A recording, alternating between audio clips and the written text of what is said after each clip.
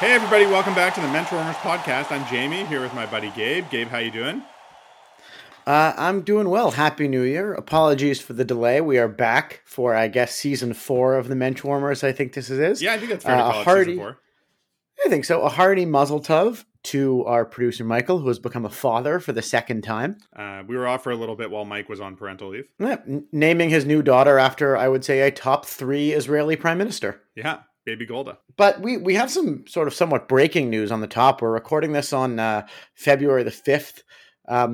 6 hours after Kyrie Irving has been traded to the Dallas Mavericks, which points me to a question I want to kick off this episode with. Jamie, let me get your opinion. Did Kyrie get away with it?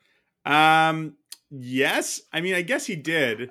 I think the answer is a hard yes. It's sort of, so the other day in my fantasy basketball league, somebody spent some serious free agency like waiver budget on picking up Cam Thomas, who is his like backup in Brooklyn. And it reminded me that I also did that like 4 months ago when Kyrie first had the anti-Semitic incident, because like that was the expectation time. I was like, oh, he's going to get all his playing time because Kyrie's going to be out. So we're back full circle. He's been traded to us, and yeah, I guess he got away with it. He got his preferred wish of being traded. He hasn't had an anti-Semitic incident in the last several months, which I guess is a good thing. I don't know. I like my anti-Semitism out in the open where you can see it instead of behind closed doors, but he did it. I will say that the thing that's shocking to me is that the Dallas Mavericks, of course, for the last 20 odd years have been owned by Mark Cuban, a proud Pittsburgh Jew. And the other day I was talking to some people, some friends about Kyrie's trade demand and where he might go. And someone was talking about, the Clippers or Phoenix. And I said, I think a Jewish owner would have a lot of pause about trading for Kyrie, for all the obvious reasons that we've talked about before. But there goes Mark Cuban. Doing it anyway. So, making a basketball decision, I guess, as they would say. I think so too. And I think he probably wouldn't have done it if he didn't think Kyrie was going to be more basketball than like distraction. Yeah. I mean, I would assume that somebody in the next day or so, if they haven't already, will ask Mark Cuban, as a Jew, did you have any second thoughts about trading for Kyrie? And I'm sure his answer will be something like, we felt assured that he's not going to make any similar comments and that he's met with people and been educated or whatever nonsense they're going to say to explain why, they get a great passer to hook up with Luka Doncic and how that's going to, be great for their team. No, yes, I think there's only one ball to go around. It's going to be interesting to see how somebody, keeps with Kyrie. They both need a lot of usage to be the most effective players they can. Right. Whether that's, on, Luka Doncic, who is sort of sneaky, I should say so far, the most controversial thing about him is that he probably smokes cigarettes. Yeah. But he shows up 5 pounds overweight to training camp and smoke and definitely smokes darts. Those are the big Luka. So it's going to be a bit of a change to the sort of squeaky clean image that is the Dallas Mavericks so far. Yeah. Anyways, I guess we'll continue to keep an eye on it and keep an eye on Kyrie's tweets and continue to report on that as it goes. Interestingly, I'm curious to know if he's going to spend a lot of his time in Dallas researching the JFK assassination. Now it's time for his conspiracy minded brain to take its turn through the JFK thoughts. Exactly. I feel like anyone who's interested in conspiracy theories at some point, you gotta have a JFK period. You gotta have a year where you're just doing the JFK research, because it's on the one hand, well, I don't know. I don't want to get into JFK conspiracy theories, but it's the one that has the most meat on the bone. So it's have you ever? Yeah, it's worth getting into. You ever heard Bill James's theory on the JFK assassination? No, it isn't. It's quite good, actually. Okay. It's that Oswald hit him in the arm. So, the bullet, if you remember Kevin Costner, it coming in with the pointer. So the first bullet hits JFK in the arm. At the same time, after hearing it, JFK's Secret Service bodyguard in the passenger seat turns around, whose gun goes off by accident and shoots Kennedy in the face. Right. Okay. That's why he can have two bullets in opposite directions. Oswald has a high, weighted assassinations created. To put Bill James on it. we've but really not actually delivered the RBI. Gone off topic here. Yeah, we've really gone off topic here, which is to say we've covered the Kyrie news. We should say off the top we have a great interview coming up with Dan Rappaport. Dan is a golf writer. He is currently at Barstool. He's gone everywhere in the golf world. Sports Illustrated, Golf Digest. Yeah. We talked about, among other things, Max Homa's recent victory at the Farmers Open, Ben Silverman's victory at the Aruba Corn Ferry Tour stop, and some other Jewish golf news, including the upcoming U.S. Open. I was looking this up, and I'm curious to know. The Corn Ferry Tour is named after a management consulting company that was founded. Jewish? That's what I'm trying to figure out. Is Lester Korn Jewish? Oh, his name is Lester Korn. It sounds like quite, Lester Korn sounds like a pretty Jewish name. Ron Pelosi was one of the executives for a very, very long time at the brother of Paul Pelosi, very not Italian American, but he was a big guy, at Korn Ferry for a long time. Their current CEO does not seem to be Jewish, a guy named Gary Burnison. But I think if Lester Korn is Jewish, let's look into it and find out. Yeah. Yeah, he was absolutely Jewish. The first Google that comes up about Lester Korn. So Ben Silverman winning on the Jewish tour, the Korn Ferry Tour, as opposed to PGA, who is not Peter Alfredson. Whoever PGA was. Yes. So he's at Forest Lawn in Glendale. Very famous guy. PGA doesn't stand for Professional Golf Association, does it? I think it does. Professional Golfers Association? Golfers Association. Yeah. Anyway, so we had a nice chat with Dan about Jews and golf and things going on there. Please stick around to hear that. But before we get to that, we want to talk about some goings-on, typical Jewish sports news. It is the Super Bowl week. Yeah, it's the Super Bowl coming up. Sunday before the Super Bowl. I suppose the Pro Bowl is today. I did not tune into any of the Pro Bowl festivities. No, but I heard it is flag football now, which sounds very summer campy, which can be construed to be Jewish. Not a lot in the Jewish front in the Super Bowl for this year. No Jewish players. I think we mentioned before. No Jewish players. No one who had made. I think there were a few who made the playoffs, but no one made it out of the wild card round. The biggest, I would say, Jewish involvement is Eagles general manager Howie Roseman, who has sort of been written about a number of times now. There was a New York Times article 2 weekends ago. There's been a lot of writing about him because he's the sort of the connective thread aside from the owners who have been with the Eagles for the last while. So he put together the last Super Bowl winning team, and he put together this one, team that's going to the Super Bowl. That's very exciting. Yeah. Of course, Eagles owner Jeffrey Lurie, also Jewish, we should say. So yes. If there's a Jewish rooting interest, I think it's for the Eagles. I'm actually going to go sideways for you, and I think there's going to be one that tips it over. Okay. Quarterbacks coach and senior assistant coach of the Kansas City Chiefs, Matt Nagy, is not Jewish, but he is thought to be. He's sort of a pointy-looking bald man from Pittsburgh, so he's got the vibe. But I would like to point out strength and conditioning coach Barry Rubin of the Kansas City Chiefs is not a man you'd hear of very often. He might, as far as we can tell, be the only Jewish strength and conditioning coach for any NFL team. Not necessarily a people known for our strength and or conditioning, but cool that there's at least one strength and conditioning coach. Yeah, Barry Rubin. He was in the USA Strength Hall of Fame, so he is good at everything. He shares a name with Rabbi Rubin, the president of the largest Messianic Jewish organization in the world. So, somewhat there, but Barry Rubin, he was a punter through college and high school. He may have gone. He went to LSU. He was the Jewish All-American team for America, which is a thing that used to exist in the 1970s. When he was at LSU, he was on it twice. And now he's a strength and conditioning coaches Hall of Famer and the strength and conditioning coach, Barry Rubin. So a proud Jew for the Kansas City Chiefs. So I will say that's something.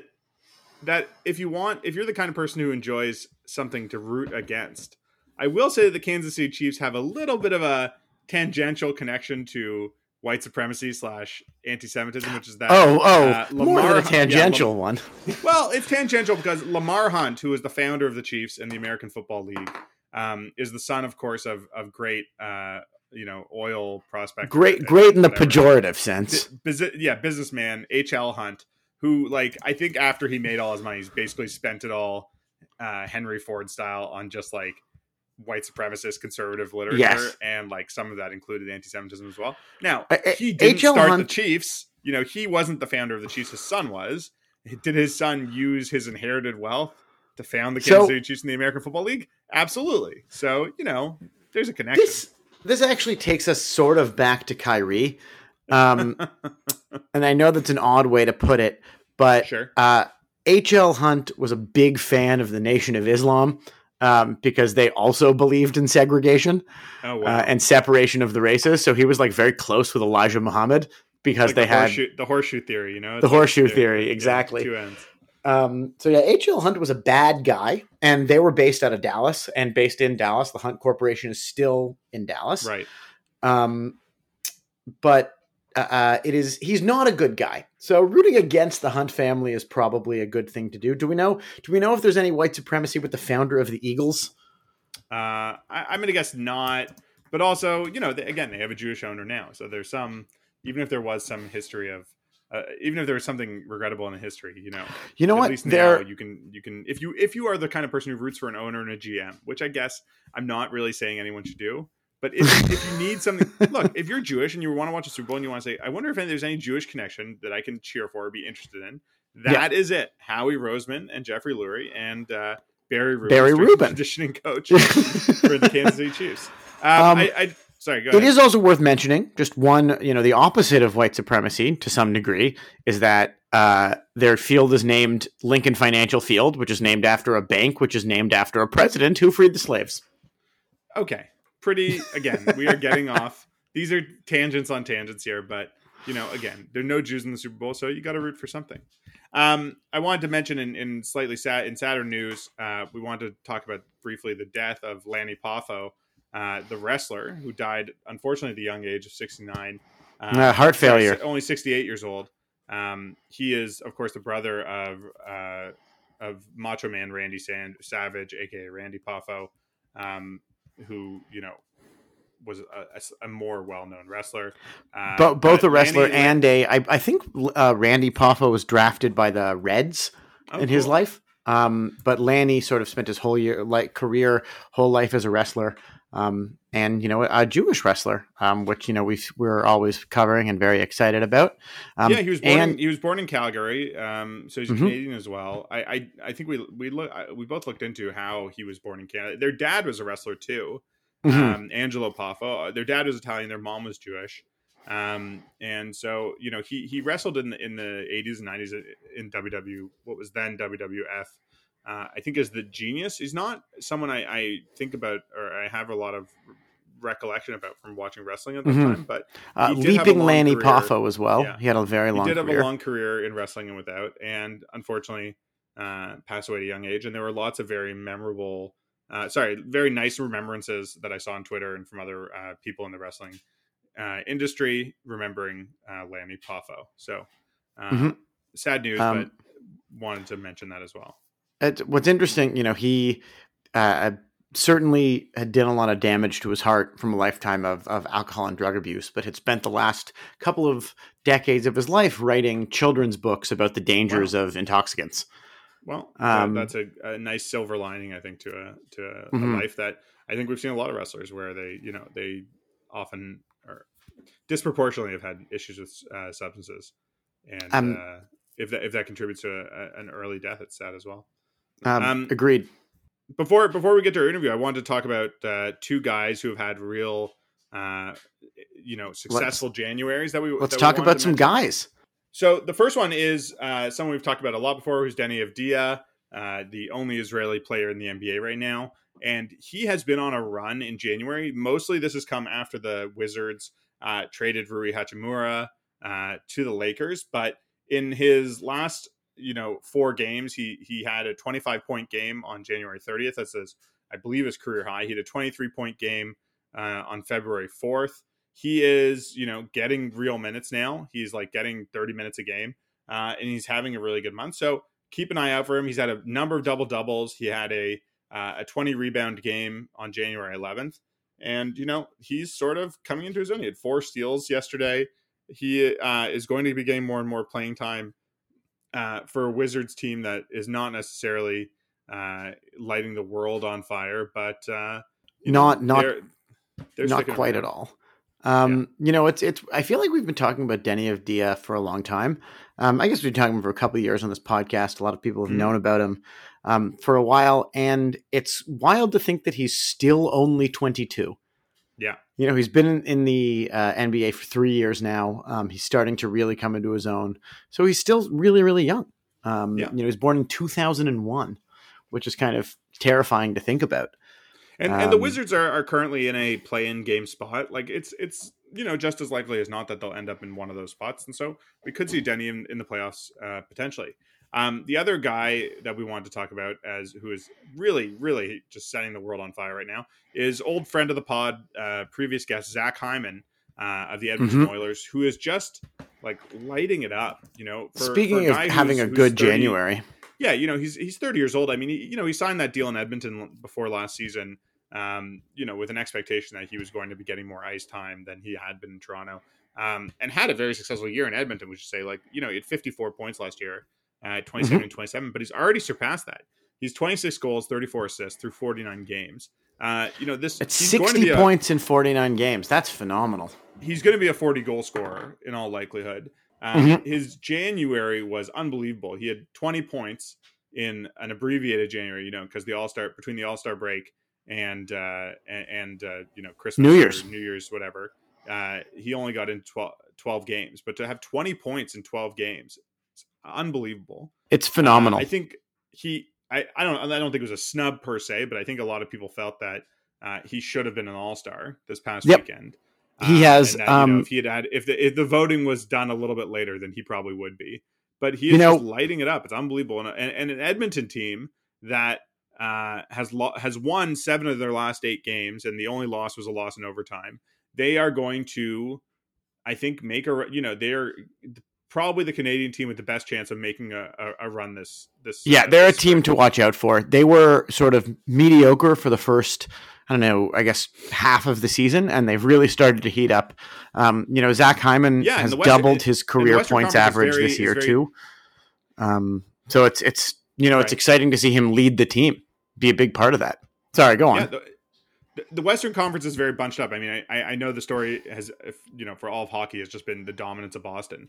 Every team in the West is like within 10 points. Like the first 10 teams are all within 10 points of the first place. Like any of those teams are good enough to make a run. Edmonton with Zach Hyman, I think, has real potential. And if he continues to play the way he is, then he's going to be in consideration. I don't know. Maybe for some. For some recognition next year. End of season hardware. Well, he's sort of always been a very hard-nosed two-way player. So a Selke trophy is absolutely not out of the question. Is that best most defensive? Is that best defensive forward? Best defensive forward, right? Yep. The NHL doesn't have a most improved player award.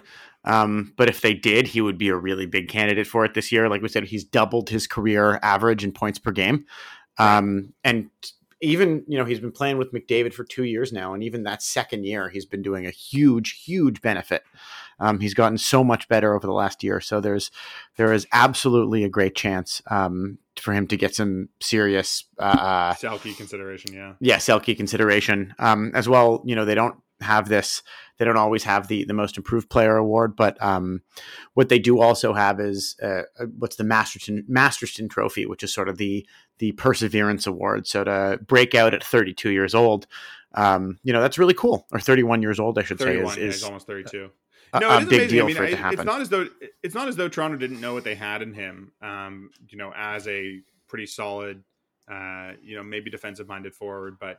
A guy who is sort of overplaying his size and maybe pedigree. But again, if you had said he's going to score 40 goals before he signed his his contract offseason. I think he would have had more attention from a few more teams, or totally making more than what is it, $5 million a year?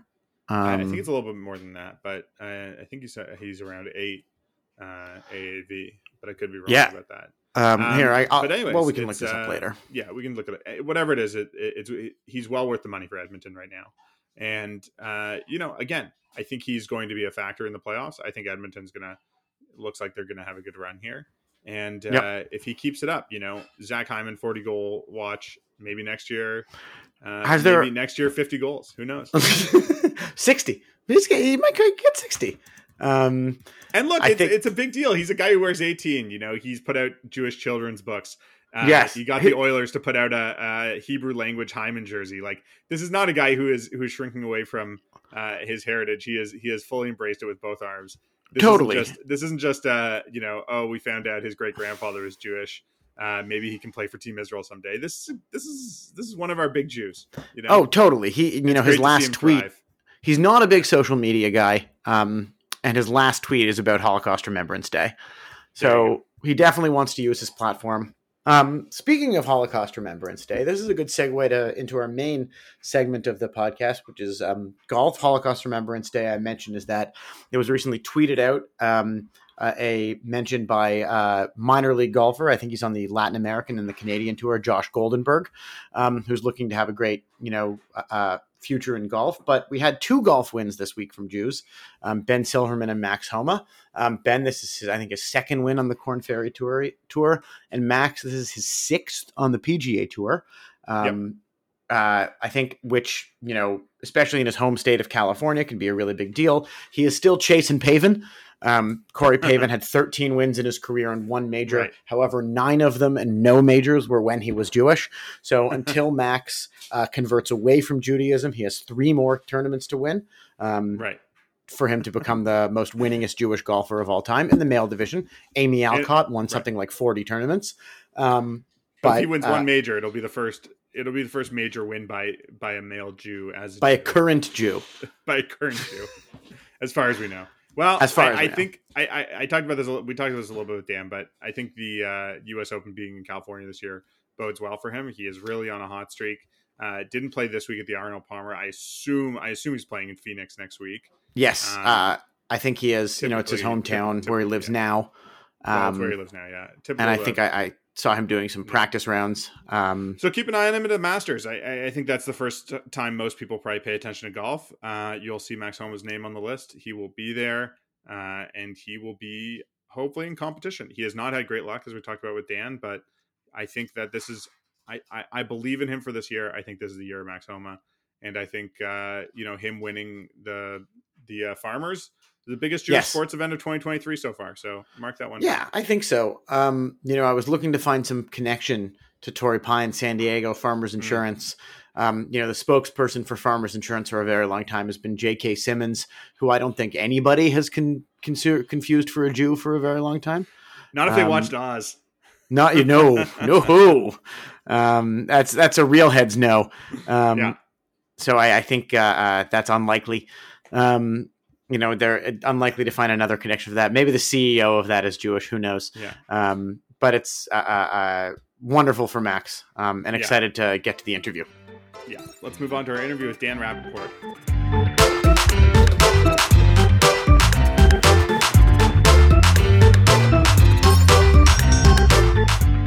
We're joined tonight by Dan Rappaport.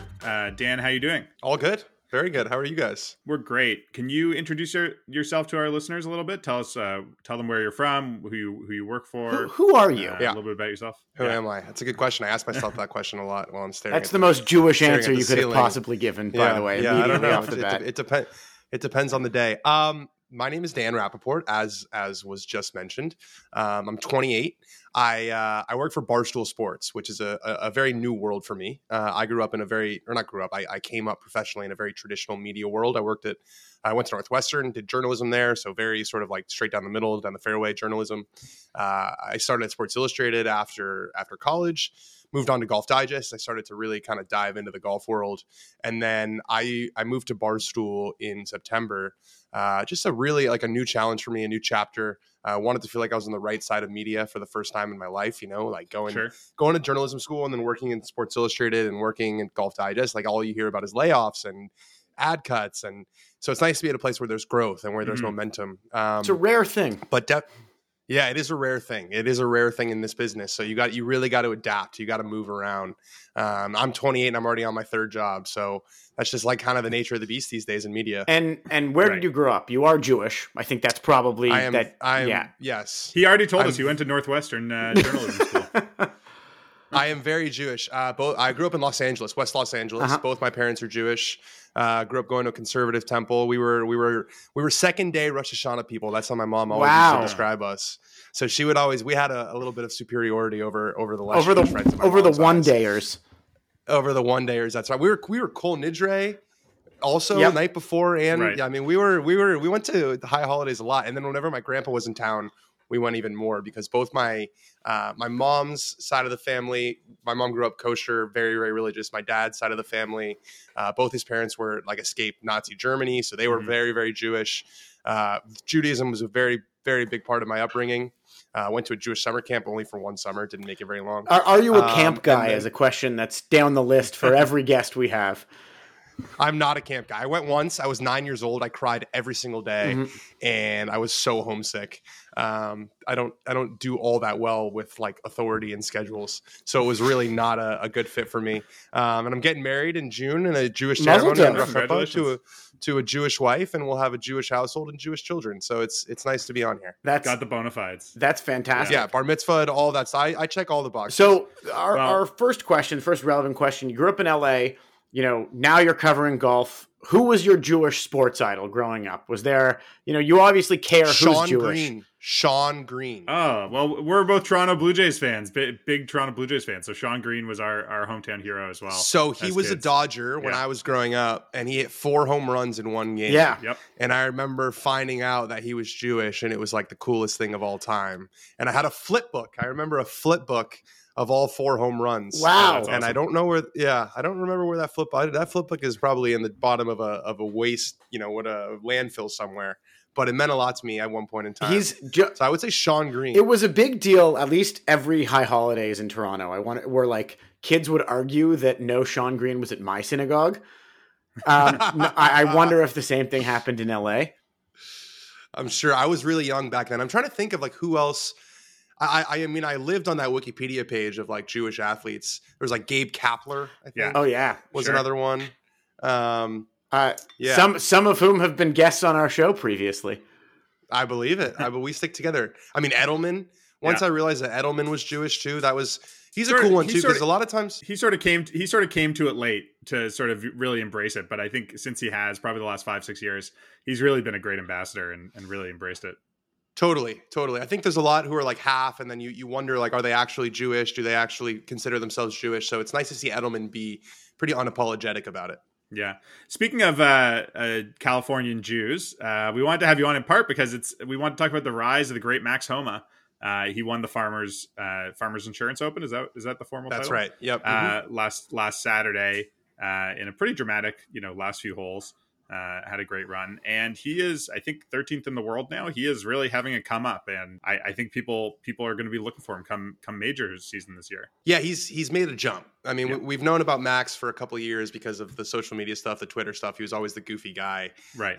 And it's weird because that guy is almost never a world-class player in really any sport, right? Someone who lives online. I guess Kevin Durant is probably another one who's he's a little too online. Kevin Durant. He's a little too online. It's almost like Galaxy Brain, where Max uses his phone like I use my phone, or like you guys, you know what I mean? He's just a very is normal a poster. Person.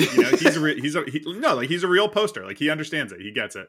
He totally gets it. Good at it. And so I think fans have felt this sort of like parasocial connection to him for a long time. And so to watch this rise happen where he blossoms from just being Max, the funny guy on Twitter who will roast your swing, to the guy who's now won at some of the tougher venues. He's won at Quail Hollow. He's won at Riviera. He's won at Torrey Pines. I mean, these are big boy golf courses. The next step for Max, as you alluded to, is the majors. And I think he's played in 13 in his career. He's only made 5 cuts and has no top 10s. Now, Right. some of those happened when he sucked, back when he really sucked in like 16 and 17.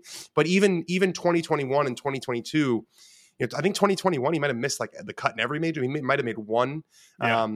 And He 22 hasn't really is shown better. up at the big tournaments so far. He has not shown up at the majors, and that's the next step in this progression is you win some big PGA Tour events, and then all right, I want to see you come the back nine at Augusta, or I want to see you in the back nine at the US Open. So maybe this is the year for that. Well, I think it's incredibly exciting from his perspective that the U.S. Open this year is at the Los Angeles Country Club, because many of his wins have been in California. Obviously, he grew up in L.A., and I don't know, maybe 4 or 5 of his PGA Tour wins now have been in California. So I think they're like, if it's going to happen this year, it's going to happen. Yeah, what can you tell us deeper. about the Country Club? It goes deeper about LACC. So Max won the 2013 Pac-12 championship at LACC on the North Course. He shot 61, which is still the course record. And the coolest part is LACC up until like 5 years ago, had 0 Jews. Wow. Like none. Really? It was one of those. Oh yeah, it is among the the old timey waspy places. It really the most of any club in California or in Los Angeles for sure. It was not a place where Jews were welcome. That's changed a little bit in the last 5 years. There's been kind of a change. That's like horrifying. Talking about it changing, recent. like talking about it being in the last 5 recent. years is like that's a little sad to just be like. No, it's very maybe 10, but there was I think there was an old guard that was on the board. I think those people like died out, and then the newer people are a little bit more reasonable, and they would hide behind it by saying, "Oh, we just don't want anyone in Hollywood," or that's these rules. Where that's never been used as a a dog whistle before. Yeah, it's just so I think for a Jew to win the U.S. Open at LA Country Club would be really delicious. So we had, I guess it was almost a year ago, we had the CEO of Golf Canada on our show. He's a guy named Lawrence Applebaum, and he is a day school kid, camp guy, really, really Jewish guy. And sort of by coincidence, this year the Canadian Open is being held at a club that has been Jewish forever. I heard about that.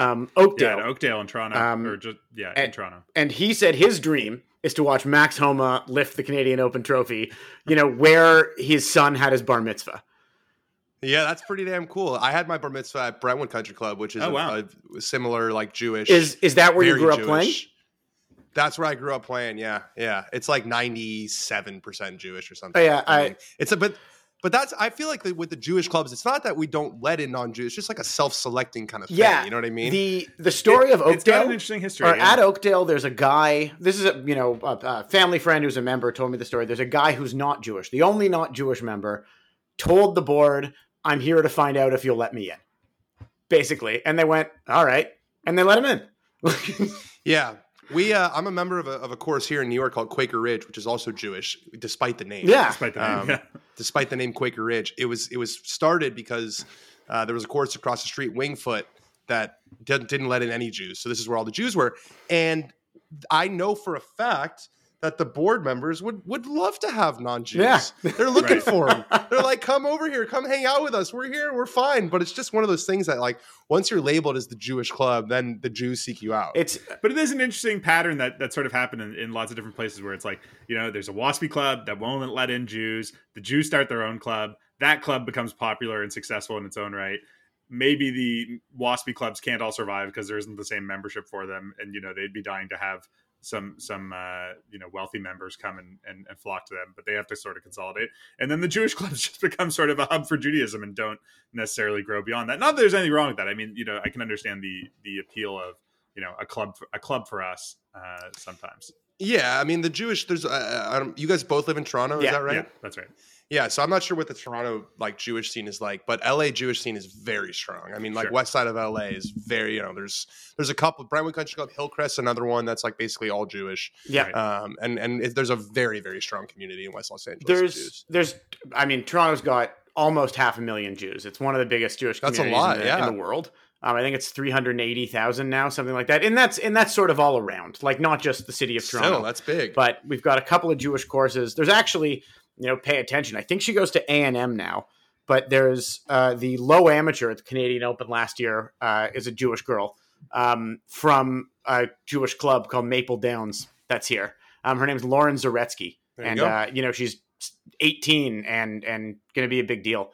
But yeah, the Jewish, like the community here, both in and outside of golf, is very, very strong. Well, we lost a good one. We lost a good one in Matt Wolf. Yes, he went the other way. He did. He's also we lost a good so one. This He's is so lost him in two ways because he went to live golf. Yeah. But also he is like a born again Christian now. He's a born again Christian. That's what So happens when you go weird. to Oklahoma State, man. Yeah. I You know just start that's listening, what a miss. That's why you got to stick to the Arizona, Stanford, like a normal West Coast school. do you know the Not story go to of Oklahoma Nate State. Thompson? This is a great segue. No. He's an NHL player, also a former guest of our show, who was a born again Jew.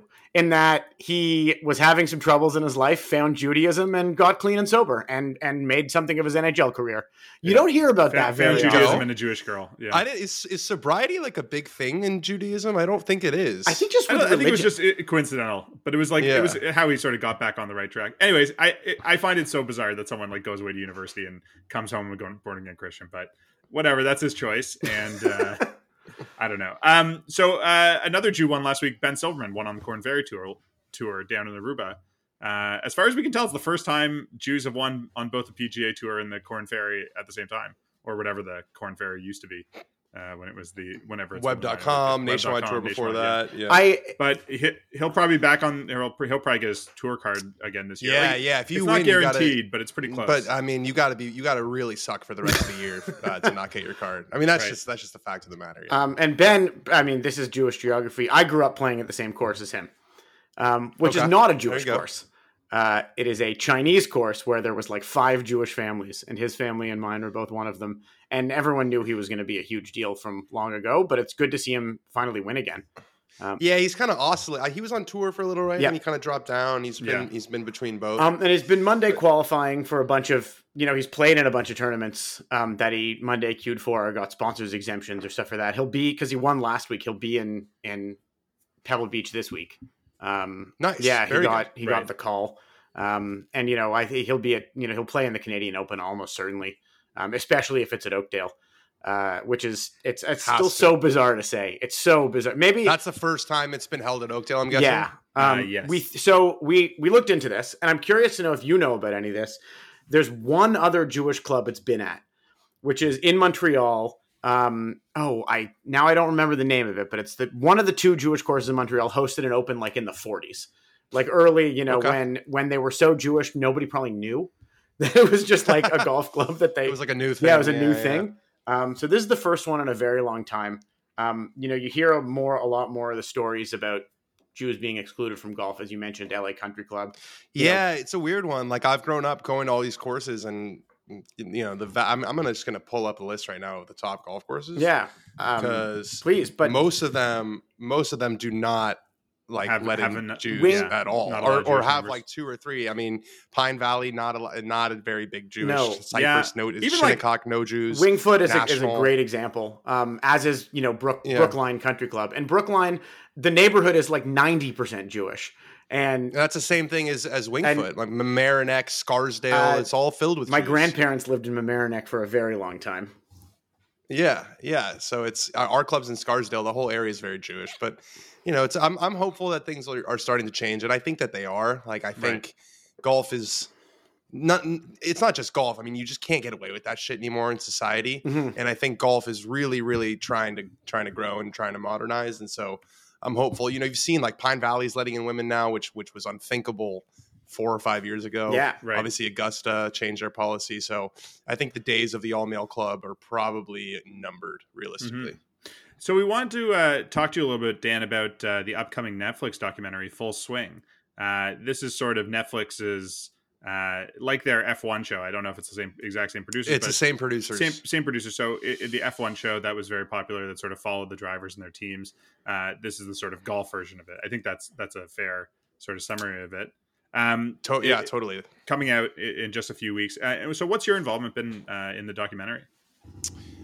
Yeah, I sat for a bunch of interviews. So, I think I'll be one of those guys who's talking about, basically explaining to you what you're seeing or bridging narratives or kind of adding some context to things. Have you reached out to Will Buxton of the F1 show about Yes, what it's I have spoken to Will Buxton. about your likelihood of becoming a meme?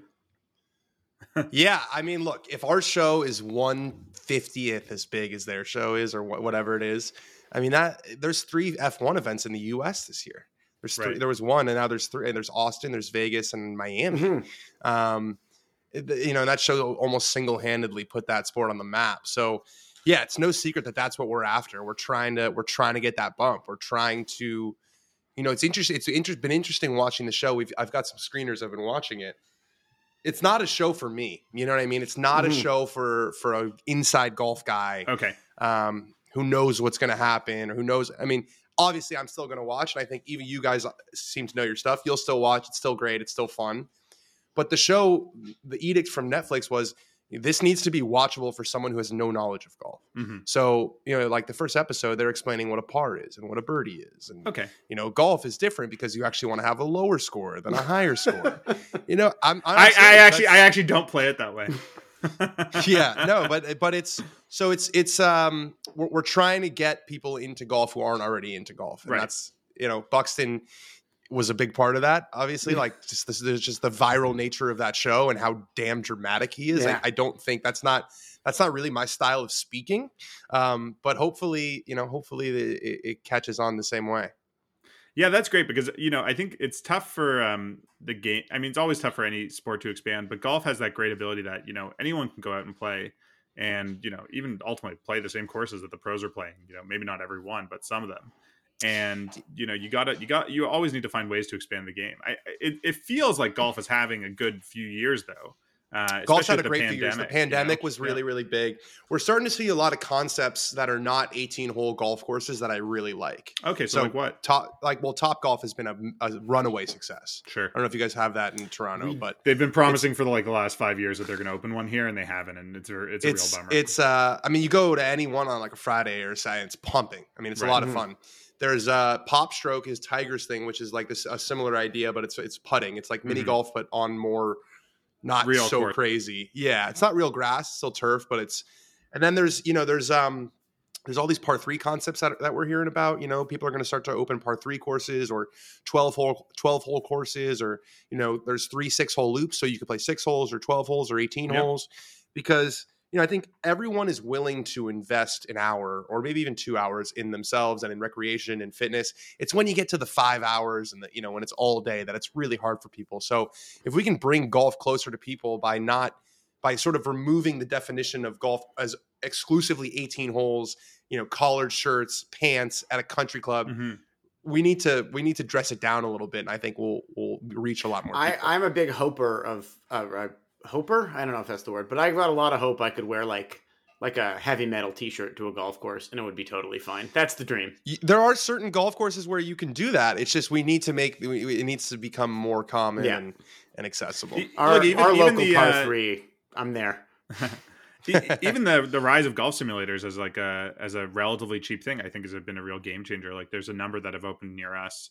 And especially, like you experience the same thing now, like when there's a winter that stops you from playing, 4 or 5 months of the year, there's got to be something to keep you sharp.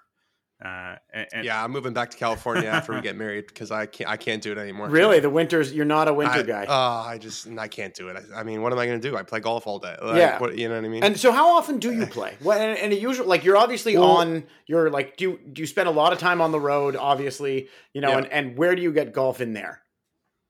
Yeah, so the new job's a little bit different because we have a YouTube channel, which is a very big area of emphasis for us. So we do like travel series where we'll go to one of these golf resorts and play, 3 days in a row, 36 holes a day. So like that's a lot. When I'm on the road, I always bring the sticks. That's sort of the first rule of traveling on the PGA Tour. Always bring the sticks. You never know when you're going to get the call. You never know when you're going to get the call. And, I've gotten to a place now where I've been around a little bit. So I kind of have connects in different cities.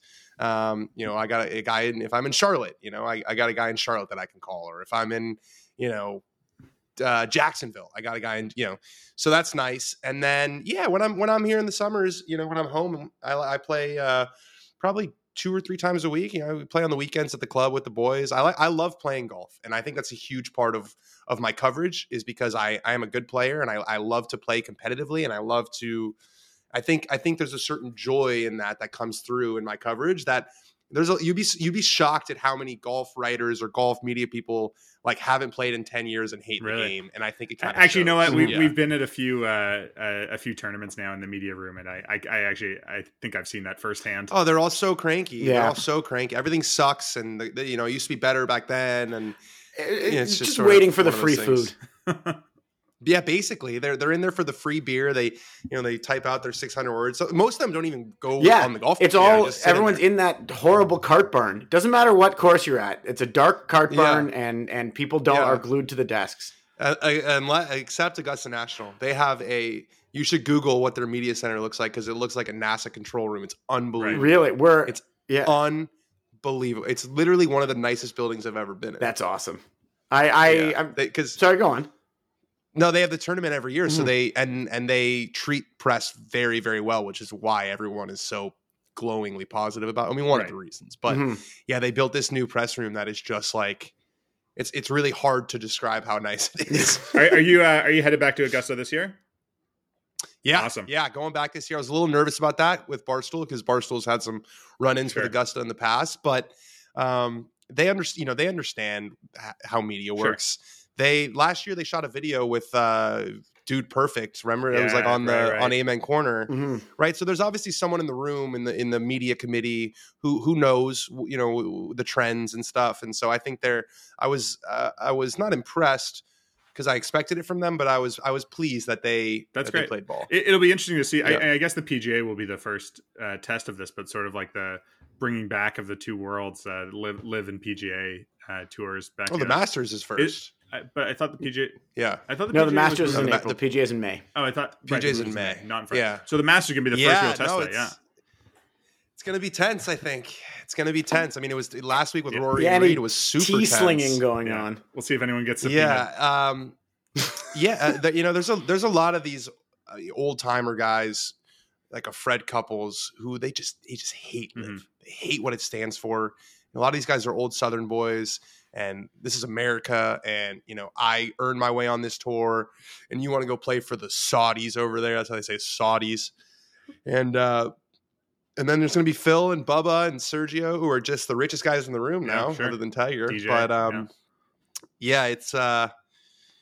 it's wild, man. It's been a wild 24 months, really, in our sport. I think that's if there's something that's going to draw people into full swing who are just casual observers, just the focus on that and all the drama that's been associated with that is going to really hook people in just to see how that's going. And because you can follow up on it in real time, like you can see what happened and what's happening now. With those, it's not going anywhere. I mean, there's going to be more guys who go over. There's going to be more lawsuits. We're really in the middle of this generational struggle. It's just hard to imagine. I guess we'll see this year because it's like the first full year with all the roster. It's just hard to imagine watching a live tournament event. Like maybe I will. Like maybe it'll happen, but I don't know. I don't know what's going to be drawing people in. There's something about it that just feels so contrived. And I mean, I guess it is. Well, it is contrived. They're paying these people a lot of money, but it's just sort of like they're paying these people a lot of money and they're not making anything. Yeah, it's all prize money's up front. Well, it's just they have no revenue, right? So it's a show. I mean, it's basically a show. They basically pay these guys to come perform, right? And I guess what I've always loved about watching golf is the reality of it. Like there is something that feels different. People striving to win, and there's something at stake. Or when you see journeymen who are playing for their tour cards and things like that. I don't know. Somehow the stakes seem just higher. Even when you see a guy make the cut who's ranked 150th in the world, and it's like this is making a huge difference in his life. It means something. Yeah. This is to take it back. Right. Take it back to Max Homa for a second. He's been pushing an idea that I'm all for, which is that they should televise the cut line. Just show the guys who are on the cut line as much as you're showing the guys leading, because on Friday afternoon that's way more exciting. And you get to see them miss, right? Like we only see the guys on TV who are playing so well, not the guys who are playing like you or I. That's a really good point. These guys are incredible, and I got to go just in a few minutes. Yeah, of course. But these guys are incredible, right? But people think that they're a little bit better than they are because of that reason that you just mentioned. You only see the guys who are playing the best. there's a lot of guys who just don't have it, right? Who are shooting 71, and you're only seeing the 6 irons that go to 5 feet. You're not seeing the 6 iron that's pushed right into the bunker. And so whenever I would show people that like the average proximity to the hole from 160 yards in the middle of the fairway is 30 feet. You'd think that that's the average, and people are stunned by that because they're like, what do you mean? Like these guys hit it to from 100 yards, I think it's like 22 feet or something. Wow. People think that, when you're 100 yards away, these guys should be hitting it within 5 feet. It's just not. Yeah, maybe the best guy who's playing the best, but not to mention on courses that have been tailor made to fuck with everybody and make it as difficult as possible. I mean, that is true. That is true. Like if they went to your local muni, they wouldn't be giving the course so much respect. They'd be taking more dead aim. But you're right. Like I do think that's a future of golf, especially with the legalization of gambling. Like the cut line is so vital. With DFS stuff, if guys miss the cut, you basically have no chance. So I think having these like simulcasts is definitely the future. I would also say like it's exciting to see, and I'm just picking on him because I happened to see it live at a tournament once, but like Cam Smith whiff on a chip. Like he does it. Yeah. Everybody does it. And you don't see that on TV very often because it was not going to happen in a week where he's leading. Right. Yeah, no, there's bad shots out there. You'd be surprised. I played in an LPGA event like 2 weeks ago in it was like a pro-am thing, kind of the women's version of the AT&T. And the second hole, I was playing with Celine Boutier, who's number 12 in the world, and she fatted one directly into the water. I mean, it was like, whoa. It happens. It happens. Just like us. It happens. Now she shot even par, but she fatted a 9 iron straight into the piss. I'm glad you brought up the LPGA because we can say this now that Max won this week, Ben Silverman won this week. We need Dana Finkelstein to join the crowd. Wait, Dana Finkelstein is Jewish? Yes. And there's a guy on the Latin American tour named Josh Goldenberg, who I was iffy on until he posted something for Holocaust Remembrance Day, which is usually, and he's from LA too, so it's usually a pretty good sign. That is usually a pretty good sign. So we need the two of them to catch up, and not saying they don't pull their weight because they're doing great, but we need them to also win. Elizabeth Sokol as well. She's an up-and-comer a bit. So we've been following her a lot as well. Yeah. Well, Dan, we should let you go. Thanks so much for being so generous with your time. If you want to come to the Canadian Open, we'll see you at Oakdale. You know why I'm not coming to the Canadian Open? You're not vaccinated. I am vaccinated. I'm getting married on June 10th, which is that Saturday. So we'll miss you. So, but I will not be at the Canadian Open. That's for sure. At Oakdale, unfortunately, that's so. I funny. know. We should have just gotten married there. You could have just done it. They've done it. They know. I'm pretty sure they can make that kitchen kosher, just like with a flip of a switch. Definitely. And it's a 27-hole course, so even if they're playing 18 for the championship, we'll put the tent on the other 9. That's awesome. Anyway, take care, Dan. Thanks so much for joining us. See you guys. Bye. A big thanks and a big mazel tov to Dan Rappaport on his upcoming wedding. I hope they have a wonderful time getting married and not being at the Canadian Open. We will miss him as Jews in Toronto at Oakdale. I think he would have enjoyed just sort of the general vibe and the nachas we're all going to have watching Max Homa or Ben Silverman carry that trophy at Oakdale.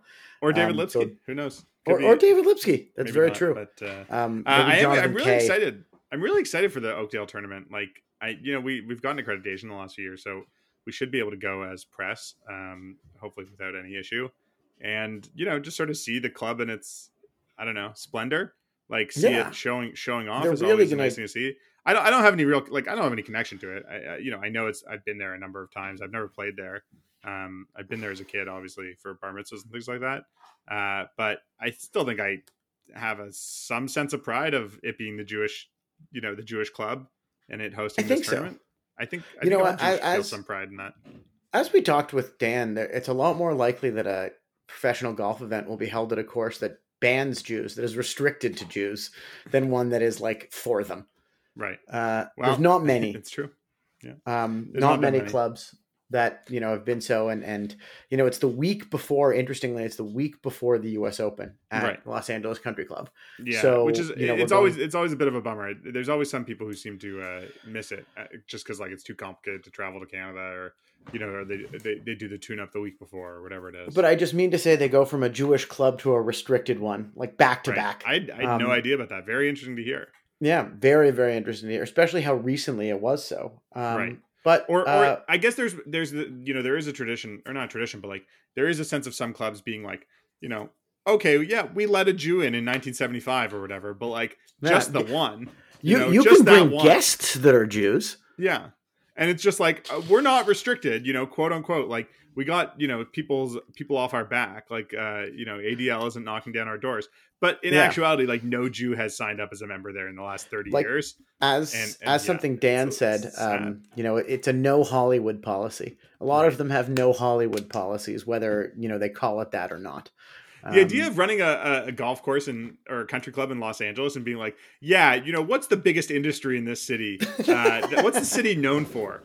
We won't take those guys, but it's not because they're Jews. It's not because they're Jews. No. It's for another reason. We don't like the idea of them doing Hollywood type business.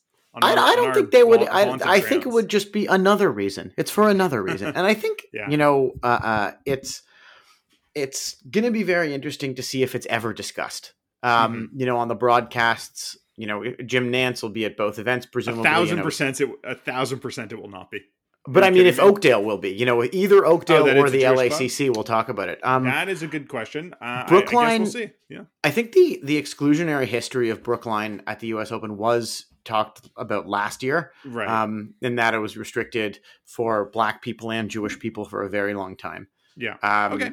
So we'll see. I think you're right. It's an interesting juxtaposition between the Jewish club and the non-Jewish club, especially in such a Jewish city as LA. The anti-Jewish club. Yeah. As Larry Funkhauser said, if Arafat can break bread with Rabin, Marty Funkhauser said, I'm sorry, if Arafat can break bread with Rabin, I can watch golf at that anti-Semitic shithole. Sure, something like that. Good a couple of quick roundup items before we go. This week was WNBA free agency. Very exciting stuff. As we know, both WNBA, I think former champion and head of the Black Jewish Entertainment Alliance, Alicia Clark, signed with the reigning champion Las Vegas Aces. They're sort of building a super team in LA to compete, and Vegas, to compete against the super team that they're building in New York, of which our friend David Goss is still, I believe, the PA announcer. Right. But no Sue Bird this year, but we still have Alicia to cheer on for Jewish WNBA fans. Definitely cheer on which those. Is pretty exciting. Vegas Aces. Yes, and in motorsports, F1, the F1 season starts in I think 3 weeks. We'll have another episode 2 where we should have 3 possible Jewish F1 participants this year. Robert Schwartzman, who is Russian and Jewish, but now unaffiliated and Jewish. I think he's now racing as Israel under the Israeli flag. His parents are Israeli and Russian, and he is Jewish. He was raised Jewish. He's the Ferrari backup driver. In addition to Lance Stroll being the Aston Martin number 1 driver. Cool. So possibility of 2 or 3 Jews on the grid. Roy Nissany, the Israeli, is still a backup driver for Williams. So the possibilities are, and we have a 3 out of 20 Jews on that grid. It's pretty significant. That's pretty wild. I don't know how people get to be race car drivers, but we've done it. We've integrated. We have done it. One other thing interesting, I find this very interesting. Robert Schwartzman, the race car driver, not the same Robert Schwartzman who's Jason Schwartzman's father and Talia Shire's husband. Different Robert Schwartzman. So it would be cool if they were the same guy, but it would be very cool if they were the same Robert guy. Schwartzman is in his 70s or 80s or no longer with us. I also wonder if we have an opposite of the Mike Jacobs All-Stars. Robert Schwartzman, the race car driver, is a blonde-haired, blue-eyed Russian who very much does not look like what you would expect a Jewish person to look like, if you would expect. Right. But he's like the actress Diana Agron. Frank Yes. Lee, who always gets cast as a non-Jew, like explicitly as a non-Jew, despite being quite Jewish. I think Quite she got to Jewish. play a Jew for like the first time like last year. Absolutely. I think Zoe Dutch is a very similar one. Definitely proudly Jewish, but I don't think has ever played a Jewish character at all. But Robert Schwartzman, he's actually born in Israel and raised in St. Petersburg. I misspoke. But he used to race under the Russian flag, is now racing under the Israeli flag. Sounds good. So it's let's exciting leave stuff. it there. Let's leave it there for now. We'll be back in a few weeks. I assume you and I will have consumed all of Full Swing when it drops on February 15th. Dan, if you're listening to this episode, we will have lots of thoughts on your interview questions and responses, and we'll share them all with you unsolicited. As always, we're brought to you by the Canadian Jewish News. You can find our podcast and all Canadian Jewish News content on our website, thecjn.ca. You can please like and subscribe to this podcast wherever you get your podcasts. And you can follow us on Twitter at Menschwarmers, still posting Jewish news, mixing it up with whoever we can to get all the latest news about Jewish sports. So if you're still on Twitter, and we still are, follow us at Menschwarmers. Thanks for listening.